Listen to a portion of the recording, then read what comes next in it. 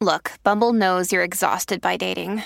All the, must not take yourself too seriously, and 6'1" since that matters. And what do I even say other than, hey? Well, that's why they're introducing an all-new Bumble, with exciting features to make compatibility easier, starting the chat better, and dating safer. They've changed, so you don't have to. Download the new Bumble now. Another day is here, and you're ready for it. What to wear? Check. Breakfast, lunch, and dinner? Check. Planning for what's next and how to save for it? That's where Bank of America can help.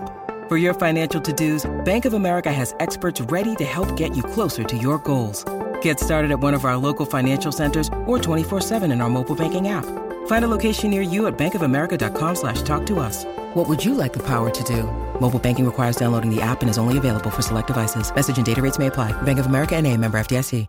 This is Optimal Relationships Daily, episode 966, an excerpt from the book titled Reimagined by Barbara Rappaport. Hello, everybody, and welcome to this Sunday edition of ORD. I am your host and narrator, Greg Audino, and I am here with you each day of the week to share some great relationship content and help you improve your own relationships. Normally, we narrate from articles and essays, but sometimes we have the rare privilege of reading right from a book, and we'll be doing that today for the second time this week, actually. Our featured author, Barbara Rappaport, has shared an excerpt from her book, Reimagined, with us, and it's all about detachment, something we're all familiar with in relationships, and something we really tend to have a narrow viewpoint on, more importantly. Well, Barbara is here today to challenge the view that many of us have about detachment, and she's got a great, powerful story to support her ideas. So let's hear what she's got to say right now and start optimizing your life. An excerpt from the book titled Reimagined by Barbara Rappaport.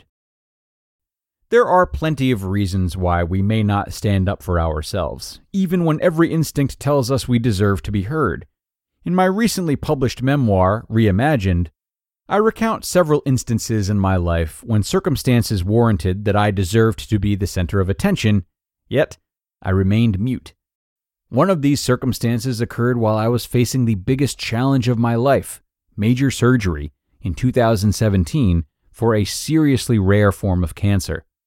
This excerpt from Reimagined accounts an incident that took place on the day of my surgery, when two researchers approached me in the hospital waiting room just a few minutes before I was to begin the medical protocols required before being wheeled into the operating room.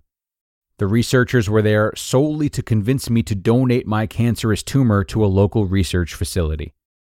My fury emanated from my disbelief at their incredible insensitivity. They had cornered me. How could they have such chutzpah, the Yiddish word for shameless audacity, to disturb me and my family at such a critically difficult time? The multi-specialty care team had known about this surgery for weeks. Why didn't they have these people contact me before today? This interchange opened a deep wound. It brought to my consciousness the rage I associated with countless other frightening times that I had endured in the past, with people who were thoughtlessly ignoring my fears and pain. I wanted to shout at them to stop, but my good self wouldn't dare do that. How could I create a scene at a time when everyone else in the waiting room was facing their own potential trauma? I felt like an outside observer, passively watching my own victimization at the hands of two people who appeared totally oblivious to my vulnerability. When these two strangers asserted their agenda at the hospital right before my surgery, the fighter in me wasn't present. I looked at Stuart and said, "I don't know what to do." He jumped in without hesitation. "Go ahead and sign the release," he said. He knew me well enough to ascertain that the quicker I got away from those two individuals, the better. Here was another example of someone in my family jumping in without hesitation to be the level-headed decider. I don't know what would have happened if he hadn't come to my rescue. His unconditional love was always with me, but I clung to it more aggressively in this moment. I signed the forms, got up abruptly, and went back to where Jay and Lee were sitting. Stuart was right behind me. I wanted to nestle into whatever little bit of comfort being in their presence might provide before my name was called and I was whisked off to the pre-op area. The rationale for why I chose to remain silent is logical. In retrospect, I have come to understand that how I was able to maintain my composure was because of my capacity for detachment. In my executive coaching practice of 16 years, many clients have reinforced a belief I came to too soon after starting my coaching practice. In the context of human interactions, detachment can be seen as positive or negative. When I raise the idea of detachment as a way for my clients to facilitate difficult conversations, they typically react negatively to the suggestion. They equate being detached with being callous, which leads them to worrying that others involved in the interaction would perceive them as caring less. I, on the other hand, prefer to focus on the potential benefits of seeing detachment through a positive lens. In the situation I recounted earlier, detachment is what got me through the interaction. As furious as I was, I realized that letting my fury be known through an emotional outburst would have only made things worse. It wouldn't have changed the absolute insensitivity of the two individuals who approached me with the request to donate my tissue for research.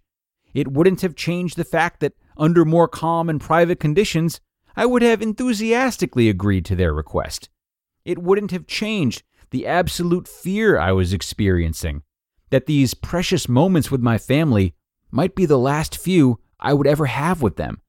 Rather, it was detachment that allowed me to insulate myself from the researcher's insensitivity and maintain the decorum I owed myself and my family.